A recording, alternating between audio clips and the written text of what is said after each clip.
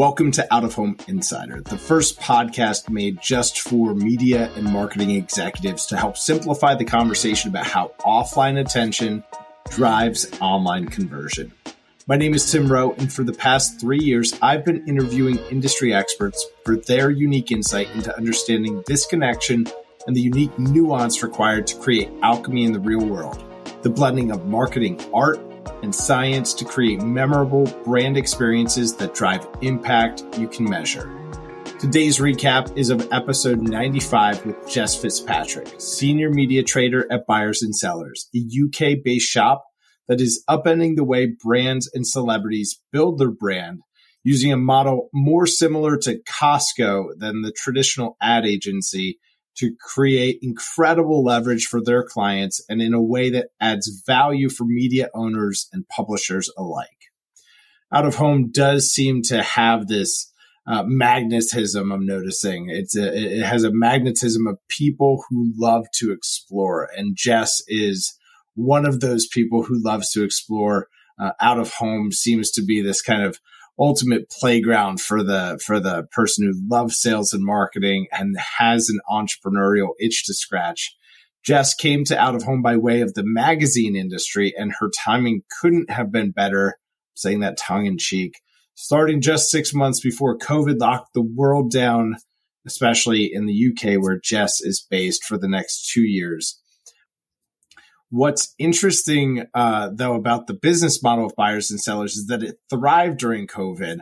And because really they're more like an inventory wholesaler than a traditional ad agency that's maybe putting together a campaign, layering in multiple elements, overseeing the creative, that sort of thing. Instead, Buyers and Sellers sticks to one core competency, and that's buying at wholesale and selling in bulk. So during COVID, this model actually got a lot of traction and helped propel their business into a really strong position in 2023. They essentially go to media owners and they say, hey, we'll buy 10% of all of your space guaranteed at this discounted rate. Media owners love it because it gives them a floor to their revenue for the year. They know they're starting out with some amount of guaranteed sold space, got revenue on the books, even if it's at a discount because it's reducing the overall risk profile.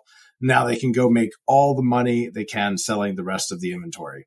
What's so interesting about this business model is that the same consumer mindset we all exhibit at some point, the bulk buying phenomena of just buying even more stuff of of whatever you're already buying because you're getting such a good deal, even if you don't need 15 jars of mayonnaise right now. And that's the Costco model. What Jess and her team started to find was that the big celebrities and social media influencers, the brands who were coming and signing up for these campaigns, they wanted to buy even more of it because they were getting such a great deal.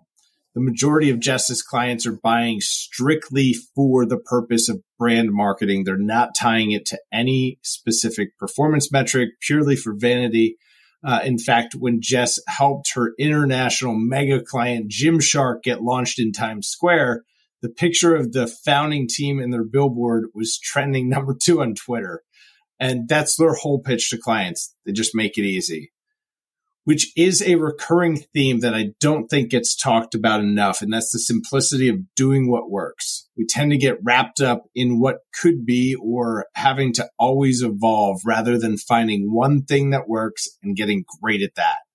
For Jess and Buyers and Sellers, that is making it really easy for you to do brand marketing on the best digital spectacular billboards in top global cities around the world.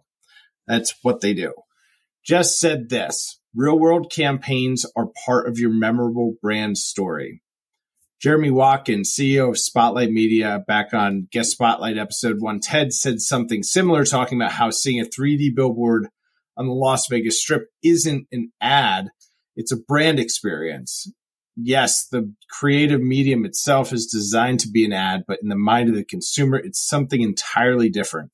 We'll be talking more about this in an upcoming series, but the value of that brand experience can be quantified, and it's up to 2 to 4 times more valuable than the standard rate of return on ad spend. So if you're getting a 50 times return on your money, it's 2 times to 4 times even more valuable than that. It's super interesting stuff.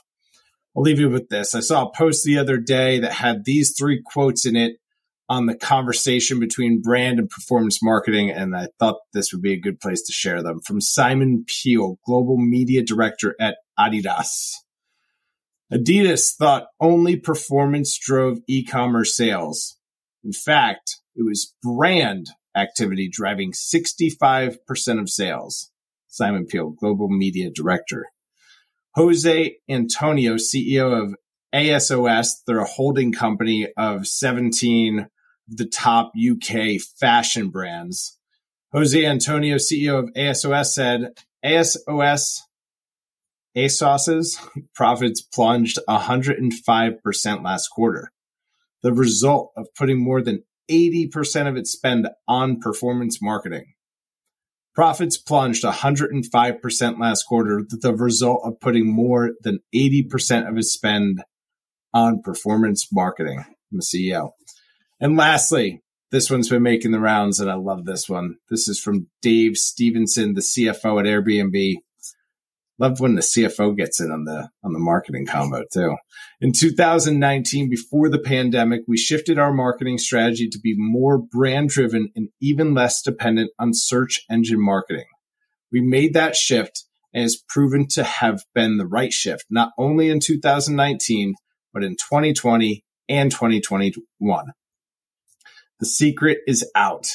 Now, it's harder to measure for those smaller brands or local mom and pop business, but these companies have incredibly vast teams of data scientists that sit here and mull over the data. And these are their top level executives telling you this right there. You, their shareholders, this is what we are changing about our business. We are focusing on the brand. Speaking of brand, head over to oOhire.com if you're looking to write your next chapter in out of home. It's a great place to start. It's the first free career marketplace exclusively for out of home. That's oOhire.com. And as always, if you found this to be helpful, please share it with somebody else who could benefit. As always, make sure to subscribe, smash that like button, and leave the podcast a review. The biggest thing you can do to help is to share and leave a review. So until next time, see you.